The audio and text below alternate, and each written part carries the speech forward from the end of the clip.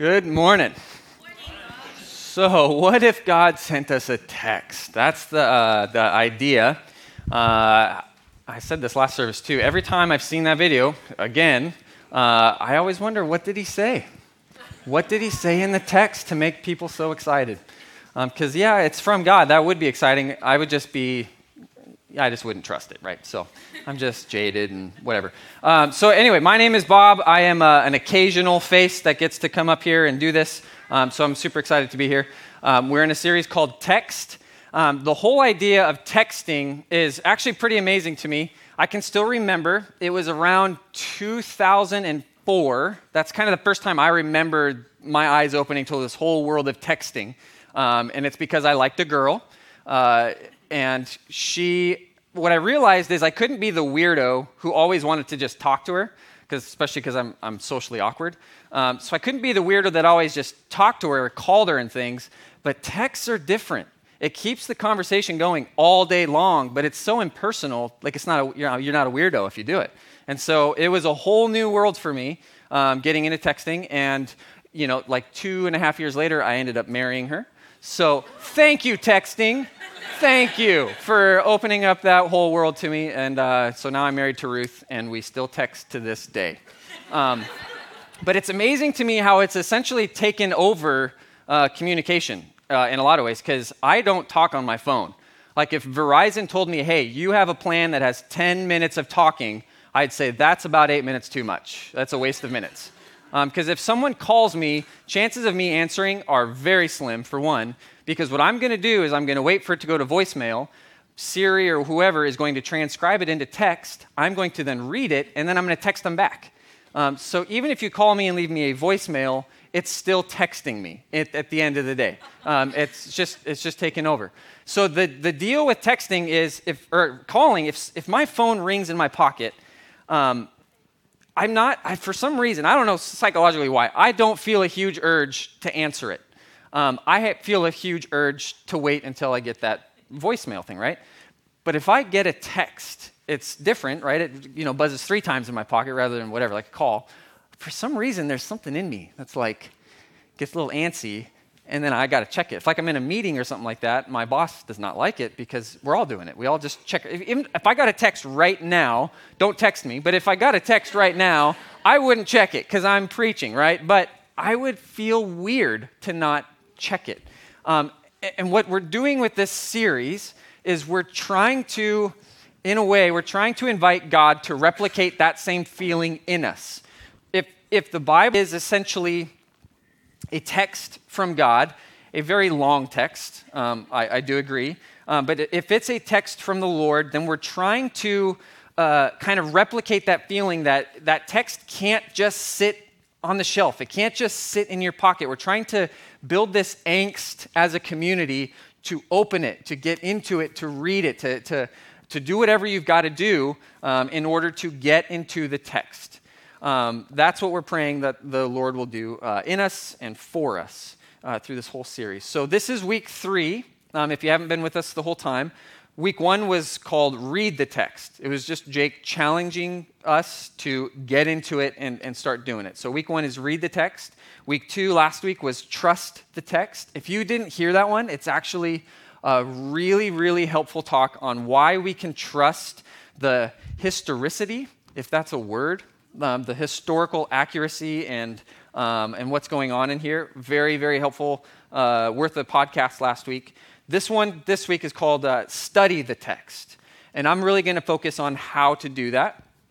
And then next week is called Question the Text, where Dr. Wally Kowalski, he was a professor, and now he's a missionary in Thailand, but he was a professor at Northwest University, and he'll be here next week to answer your questions. So there's going to be a number up there that you can text a question to about the Bible. Why does it say this? Or what about this? Or how do you explain when Bob said this? He didn't sound right. He sounded unsure. Can you explain it more? Whatever. You can text whatever comes to mind to that number, and we'll talk about that next week.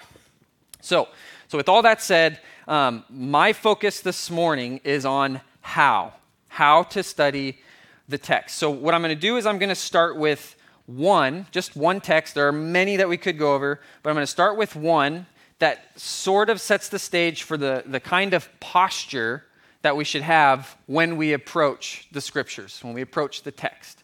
So it's from Psalm 19. It's verses 7 through 10, and I'll read that. It says, "The law of the Lord is perfect, reviving the soul. The testimony of the Lord is sure, making wise the simple. The precepts of the Lord are right, rejoicing the heart. The commandment of the Lord is pure, enlightening the eyes. The fear of the Lord is clean, enduring forever. The rules of the Lord are true and righteous altogether." And here's the main one, for at least for what I'm talking about now. "More to be desired are they," talking about the rules and the precepts. So more to be desired are they than gold, even much fine gold, sweeter also than honey and drippings of the honeycomb. So the sort of posture that we should have when we come to the text to study it, it's not like a scientific, just, heady, I'm just going to read it for the facts and then I'm going to move on with my life. It's a whole different posture that we approach this thing with. It's the idea that the precepts are right and true, and it goes into that. But then even more so, it really gets at this posture of the heart in verse 10.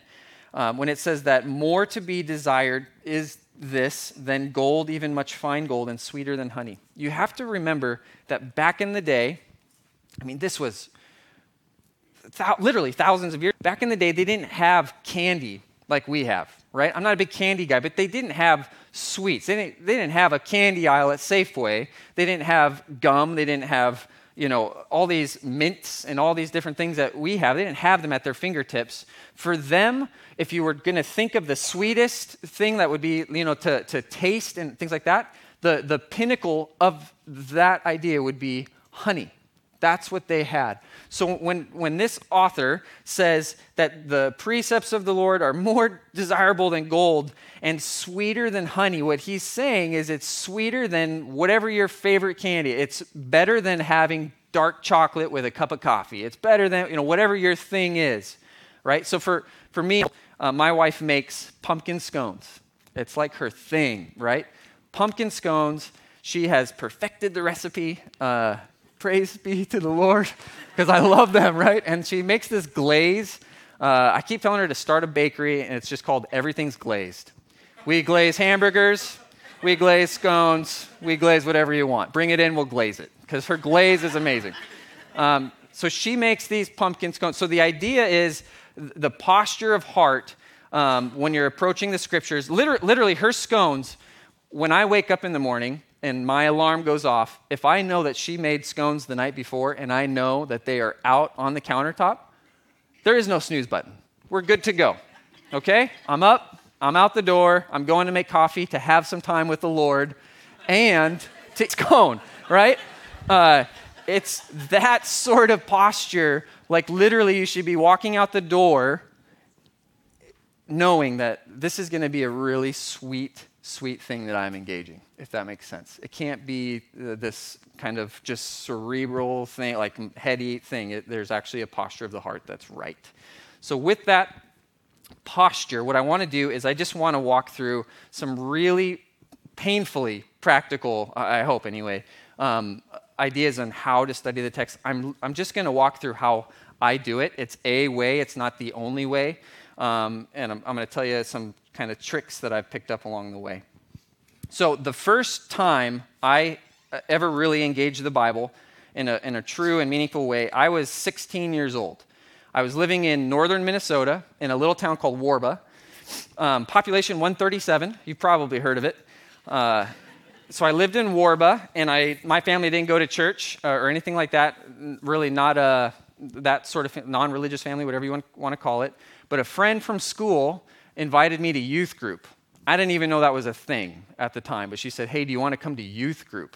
And I lived in Warba, Minnesota, where there is nothing to do.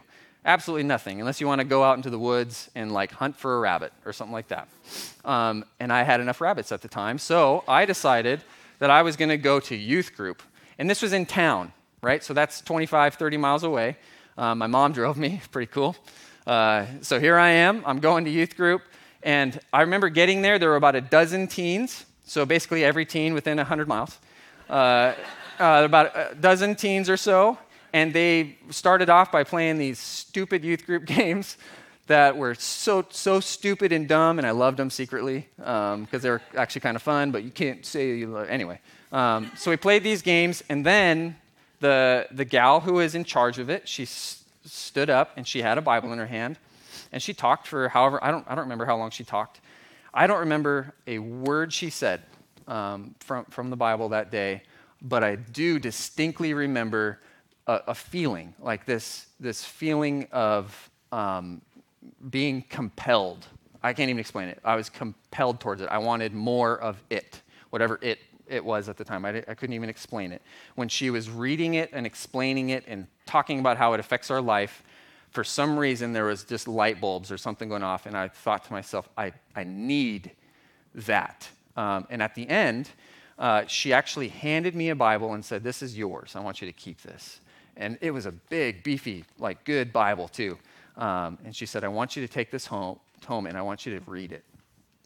And I didn't know any better. I was like, okay, she said it. She's like a holy woman or something. I don't know. I got to go read it. And so I did. I went home. We lived on 40 acres, the whole deal. And I literally started at Genesis, and I read the book of Genesis. And I was a nerd. I love reading and stuff, so that wasn't too big of a deal. I ate it up. I couldn't understand how no one had told me about this stuff. Like how, and I kept thinking to myself, there's something about these words being truer than reading other books. There's just something there, right? I would call that the Holy Spirit, but there was something about it. The next day, I read the book of Exodus, and you can see where it's going because it's happened to so many of us. I don't think it was the next day, but whatever, the next one I was going to read, I went to the next book in line. I got to Leviticus. I got just a little bit in, and then I was like, I need to go back to youth group, I think, and ask the holy woman some questions. So I did, and she said, no, don't read that first. You get there eventually, but really you start about 2/3 of the way in, and she said, why don't you start with Romans? And I was like, ooh, okay, I'm going to go do Romans. So all to say, that's how my story in the scriptures started, and when I went to Romans, I got so lost so fast in this really, really meaty stuff that Paul was writing that I didn't have a clue what to do from that point. I was like, if this is the way the whole thing's going to read, I don't know if this is going to work out between us, God. Because Romans it's beefy. You should be in it, don't get me wrong, but it's very rich and dense, and you need some explanation to go with it. So what the goal is we're going to walk through how to pick up your Bible, how to study it, and when you get to hard places like Romans or Leviticus and things like that, we're going to try to give you essentially like a map, a road map, or a compass or whatever so that you can navigate your way through it. So when you came in, there's a green sheet on your chair. It's called Grow Tools. That is Arbor's kind of grow on your own roadmap, if you will. Just a real practical way to walk through the scriptures. So before we get into that, what I want to do is I want to bring up this two ideas, really. One is if you're going to commit to studying the text, which I can't recommend more, I think you need to have three things. You need to put three things in place. And this is the same for most. This is just a common sense thing. But you need to come up with a time, you need to come up with a place, and then you need to have a plan. Otherwise, it's going to peter out. I promise you, because I've had it peter out on me, 50 times, and I've had to re-pick up the plan. So a time. What time works best for you to get in and to study the scriptures? If you're if you're a morning person, great. Give some time in the morning. If you're the night owl, don't try to get up at 4 a.m. and be, someone you're not and try to get in the scriptures. Have a time that works for you. For me, it's first thing in the morning before the kids are up. Otherwise, it's just not going to happen. What's your time, essentially? A place. For me, I'm getting up first thing in the morning before anyone else in the house. I'm going to the table that's closest to the coffee maker and potentially pumpkin scones right here to the right. So that's my place. I go to the dining room table. I used to get up super early, and instead of doing that first, I'd go to the gym first and then go straight to work. And then I'd have like an hour and a half to just read, and that was my place. So whatever your place is, just have one and make it a place where you're not distracted. I think that's important. The third one, this is the one we're going to park on for a while, is have a plan. And that's what Grow Tools are, that it's meant to give you a plan, a way to walk through the scriptures. So before we get too far into it, I forgot to bring one up, so I'll grab one. At the beginning, you'll see that it's going to walk you through an acronym called SOAP. So it's S for scripture, and we'll dive into all these. I'll actually walk through a passage like I would first thing in the morning using SOAP. So every morning you got to soap up. That's what we used to say when I was a youth pastor. S is for scripture. O is for observe, observations, what you see. A is for application, what are you going to do? And P is for prayer, because you need God's help to do all this stuff. So here's what this is rooted in. I have an undergrad in ministry leadership, which means I got to take some Bible courses. I don't know what that was worth at the end of the day, except for a lot of student loan debt, but I got to take some really cool Bible courses, and one of my favorites was called hermeneutics. And in hermeneutics is a word that I don't even know what it really means, except for it's biblical interpretation. I'm sure it has some sort of like Latin meaning or something that I'm not smart enough to know, but hermeneutics means biblical interpretation. So I took that class in undergrad. I'm actually auditing a grad level class right now because I geek out on this stuff, right? But the basic idea of hermeneutics and interpreting the Bible correctly can be broken up. It did this in one of our textbooks. It can be broken up into an illustration where you basically walk through 3 steps. The first thing you do if you encounter a page of scripture is you have to understand it. And again, it's an illustration, but you have to understand what this text meant in their town. Because we're separated from this text by at least 2,000 years. So the way to understand it is you have to first clarify what this text meant to them in their town 2,000, 3,000, sometimes even longer, that many years ago. And understanding what it meant in their context will then lead you to the second step, which is crossing. You have to imagine, I should back up a little bit. You have to imagine that there's their town in the past. You have to imagine that there is a river running between them and us. And some places it is really, really wide. When you read the Leviticus, that river is very wide because you will not see me sacrificing a goat on this stage anytime soon. Because that is something that we don't touch. Jesus was the final sacrifice. That river's real broad. There are other books in the Bible that you'll read, like 1 Corinthians, for example, was written to a church that was just jacked up, full of people who couldn't get their minds right and all this different stuff. It's like living in Seattle. 1 Corinthians is written to Seattleans, or Seattleites. So that river is it's a lot narrower, if you will. So what I'm saying is you have to understand the text in their town. You have to determine how wide that river is, because step 2 is you need to cross, and this is totally Bible college language, and I'm happy you get to experience it. You have to cross the principalizing bridge, the bridge of principles. So before you boo me off the stage, what that means is something happened in their town and it meant something, but there is a timeless truth, a timeless principle that is still in that text, and it's in every text. All scripture is God-breathed. All scripture is useful to teach, to rebuke, to all these things. So what you do is then you cross this river, however wide, and you're crossing it with timeless principles so that you can apply it in our town, however many years later, in our context. That's the gist, anyway, of hermeneutics, of proper biblical interpretation, because we don't get to make up meaning when it comes to the Bible. The author had an intention based in a context written back when, but there are principles that still apply today no matter what text you're reading. That's the idea of proper biblical interpretation. And what SOAP is just a way of walking you through that. It's literally all it is. So S stands for scripture. The big idea of it is you ask yourself, what am I reading? So S is their town. What's the context? Who's the author? What was going on in that day to make it so that author wrote this book? Why was Leviticus written when it was written?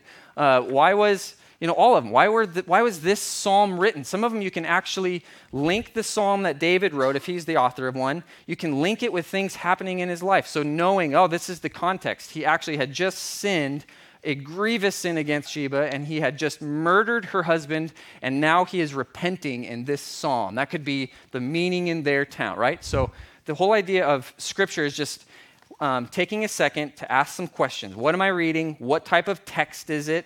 Is it a letter? Is it history? Is it prophecy? Is it a sermon itself? There are those that are in here. All sorts of different things. It's just trying to get the context, what was going on. And I'll actually, like I said, I'll walk through a text in a second. But big picture, O is observations. The idea then, once you've determined, okay, I get the context a bit, then you're just reading it and making observations. What stands out to you? Are there words that pop up multiple times that just for some reason it strikes you today? Because here's the other thing. When you wake up, or whenever that is, when you're going to study the Scriptures, the first thing you ought to be doing is saying, Lord, open my eyes. Help me to see, shed more light on this. So you're asking that question, Lord, what do I see? And you make observations. And then A, application, arguably the most important one. You're searching for what is that timeless truth? What is that principle that I can grab from their context? What is the timeless truth that I can then walk over the principalizing bridge and then walk into our town today, and it can impact and change and transform my life today? That's application. And then P is pray. You should end that time by praying that the Lord would do the work in you that he's doing through the Scriptures. So let's pretend like it is in the morning, and we're literally going to do what I would do in the morning. So my alarm has gone off. Lucky for me, there are pumpkin scones, so I'm not going to snooze today. I have brushed my teeth, and I have made my coffee, and I'm at the table. And for me, just personally, I'll share how I go cover to cover in about a year. I've done it about 8 years in a row now. And for me, I've tried it where I just read just straight cover to cover. I would read about 4 chapters, and I would start in Genesis, and I'd read 4 chapters a day. And by the time I got like 3 months in, I was just wanting Jesus. I was just wanting to read like the Gospels or something, but I knew I had like months left in the Old Testament, so I changed it. I don't just read cover to cover straight through. I've made it so that I read chunks in each, and that I still get through all of it in about a year, but it's not, you know what I'm talking about. So what I do is I read 3 chapters from the Old Testament every morning, but then I break it up and I read 1 chapter from either Psalms, Proverbs, Song of Solomon, or Ecclesiastes. There's a chunk in the middle of the Old Testament called the wisdom literature. It starts with Job and goes through the Song of Solomon. I read 1 chapter from those, and when I get through them all, I start over, because those to me are just rich and they're amazing. And like I said, 3 chapters from the Old, and then I read 1 chapter from the New, and I'm always reading at least a half a chapter from the Gospels. I know it sounds like convoluted and stuff, but it keeps me always in the Gospels constantly. Every morning I know I'm there, and it gets me through the whole Bible at least in a year with a lot of cheat days, to be honest. If you do it something like that, I can miss like 2 days a week and still make it through in a year. And I do. I miss days. So that's how I do it. So anyway, so if I sat down, we're at the table, we got our coffee. Here's how I would walk through SOAP if I was, and I literally was in Matthew chapter 10. I was there 2 days ago. So if I was going to look at verses 26 through 33, I would sit down, I'd say a quick prayer. Lord, please open my eyes, because I'm an idiot, and it's early in the morning, and I need you. And I'm not just saying that, like I pray prayers like that. I'm not claiming to know and all this stuff. So then I would read verse 26. So have no fear of them. The first thing I'm going to do, if I read that, have no fear of them. Okay, well, I'm sitting here, right here, I'm in the river, right? And I got to understand what this means. I got to ask myself some questions. Scripture, all right, well, what does Grow Tools say I need to do? It says to ask the question, what am I reading? I'm reading the book of Matthew, which is a gospel. Matthew was one of the disciples of Jesus, and he is writing an account of his experience following Jesus as a disciple for a few years before Jesus was crucified. So, okay, it's a historical narrative. It's a history of someone who is an eyewitness account to the life of Jesus. Okay, so that frames it a little differently than, if it was a letter that Paul was writing to a church that had a lot of issues or something like that. It's a letter from a book from a disciple. And then you have to zoom in even more to this pastor, have no fear of them. Who in the world is them, right? If you don't know that, you're going to make up your own stuff, your own nonsense, and that's not going to help anybody. So, you just look, right? It's in a chapter that's labeled. The editors of this version were super helpful, and they said, this is for the 12 apostles being sent out by Jesus. Oh, I remember that story because I just read it. It's Jesus sending out his apostles into the neighboring towns to tell them that Jesus is coming, essentially. So the verses before are about how Jesus' disciples, and I've already underlined it, are going to be hated by all for Jesus' name's sake, but the one who endures to the end will be saved. There are all these, contexts to remember. So then I get to verse 26 again and go, so have no fear of them. Okay, it's people who don't necessarily believe in Jesus. Have no fear of them. And already, we're off to the races. I'm already crossing the bridge in a way. Okay, I already know how that's going to play out in my life. But we'll keep going. So have no fear of them. That's underlined in mine. For nothing is covered that will not be revealed, or hidden that will not be made known. I don't know what that means. I'm just going to be straight up honest with you. In the morning, if I don't get my study Bible out and read that, I don't know. That's just where I stand. But I know what have no fear of them means. So then I keep going to verse 27. What I tell you in the dark, say in the light, and what you hear whispered, proclaim on the housetops. Okay, so his disciple, if it was in a place that not everyone got to hear, he wants his disciples to be the ones who go out and actually spread everything Jesus teaches. Okay, I understand that. Verse 28. And do not fear those who kill the body but cannot kill the soul.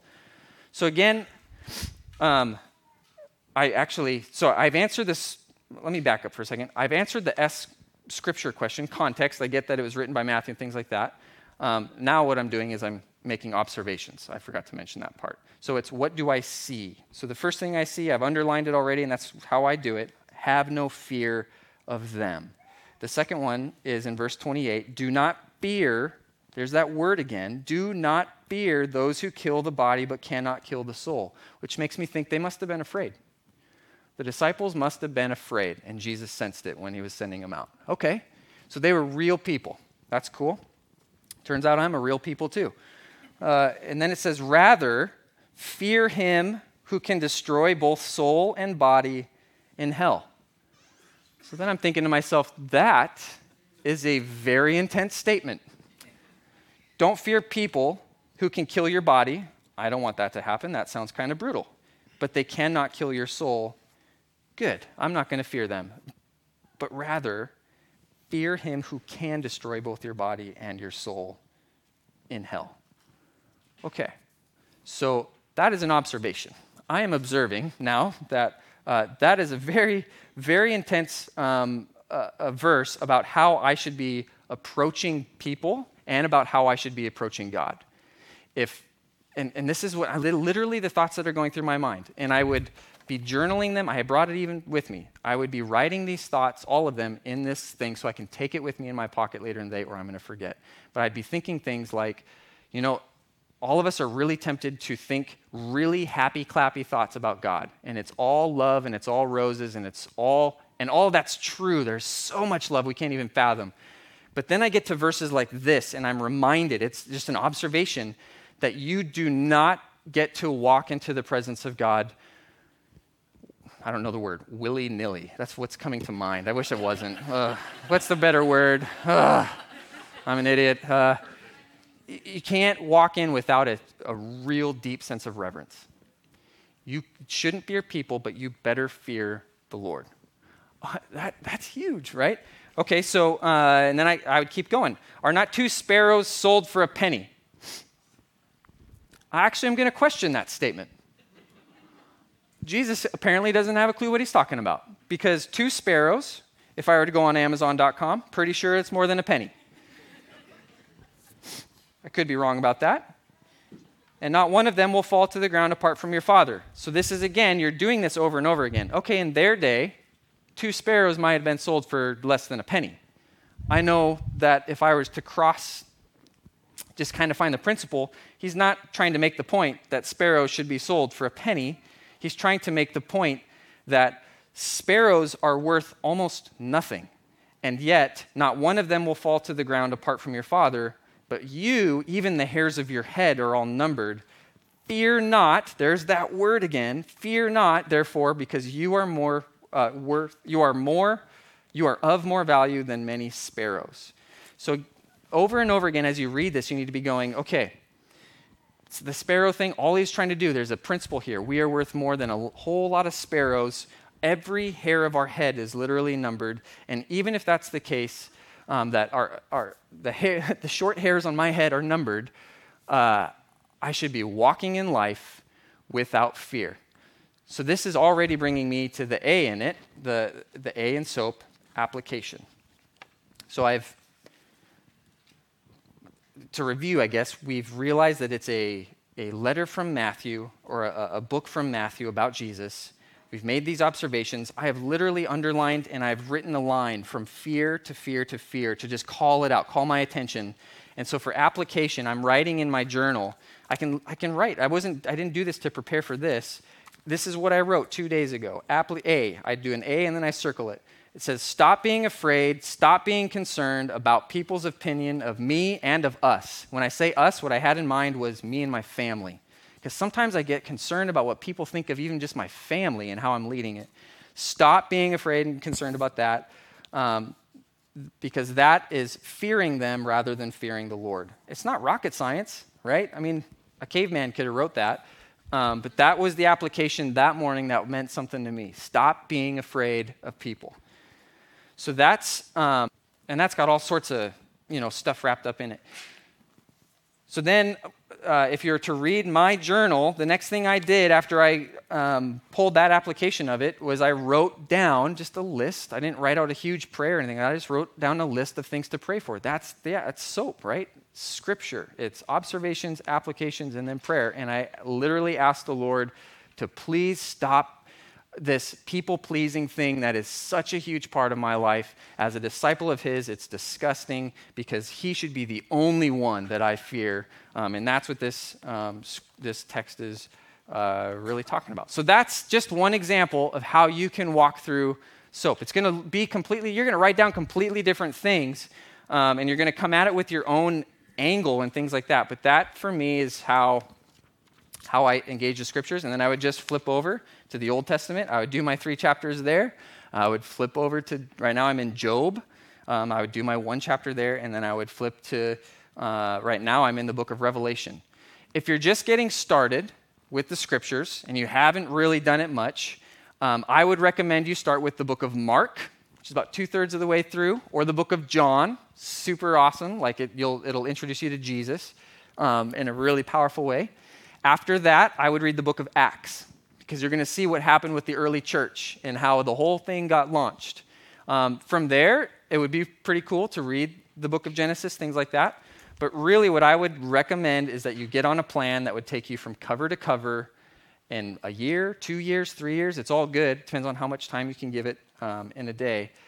But my recommendation would be that you don't just be one of those disciples, one of those Christians who just has the coffee mug verses every day, and that's all you get.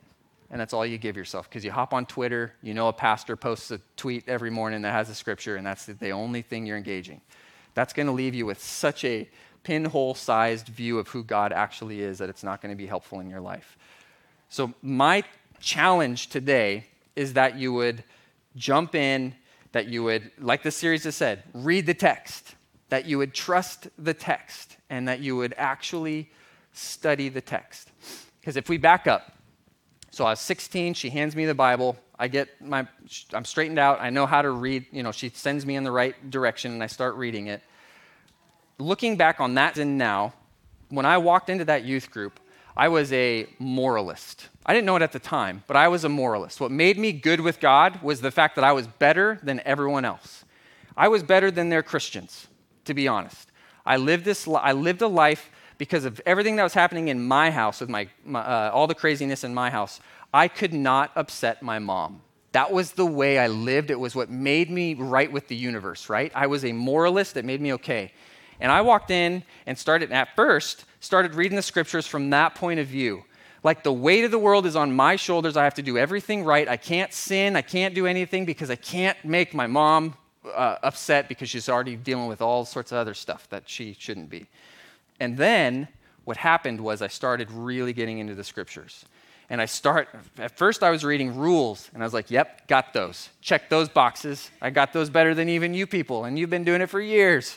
And then I started getting to the real stuff I started getting to the gospel, where I started to see that it had nothing, God's opinion of me had nothing to do with how well I was checking boxes and following rules. It had everything to do with the fact that Jesus is actually the one who obeyed those rules for me, and he went to the cross, and he died with them on his shoulders so that I, through faith and through believing in that, I would be okay with God. That I went from a moralist, and then I went to an actual Christian, lay everything, all of my best before Jesus and say it's filthy rags compared to what you did for me on that cross. That and more is what's basically not hidden, but it's here, and you can't get to it unless you study it, unless you actually get into it. So that's the charge. If you've never done it before, what I would leave you with is it might seem daunting. It's 31,000 verses. It is daunting. It not just seems daunting, it is daunting. It's a big book. This is a long text message. It's 31,000 plus a little bit text messages. The trick to doing it is to just get started. You just got to get started. Start with the New Testament and just read a couple verses, read a chapter, and then wake up tomorrow and do it again. And walk through Grow Tools, and it will help you. If you have questions, especially in the next week, text them, and Dr. Wally Kowalski will steer you right. And then if you have questions, that's why this church exists, is to help disciples follow Jesus. So with all that said, I'm going to pray. I'm going to invite the band back up, and we'll keep going.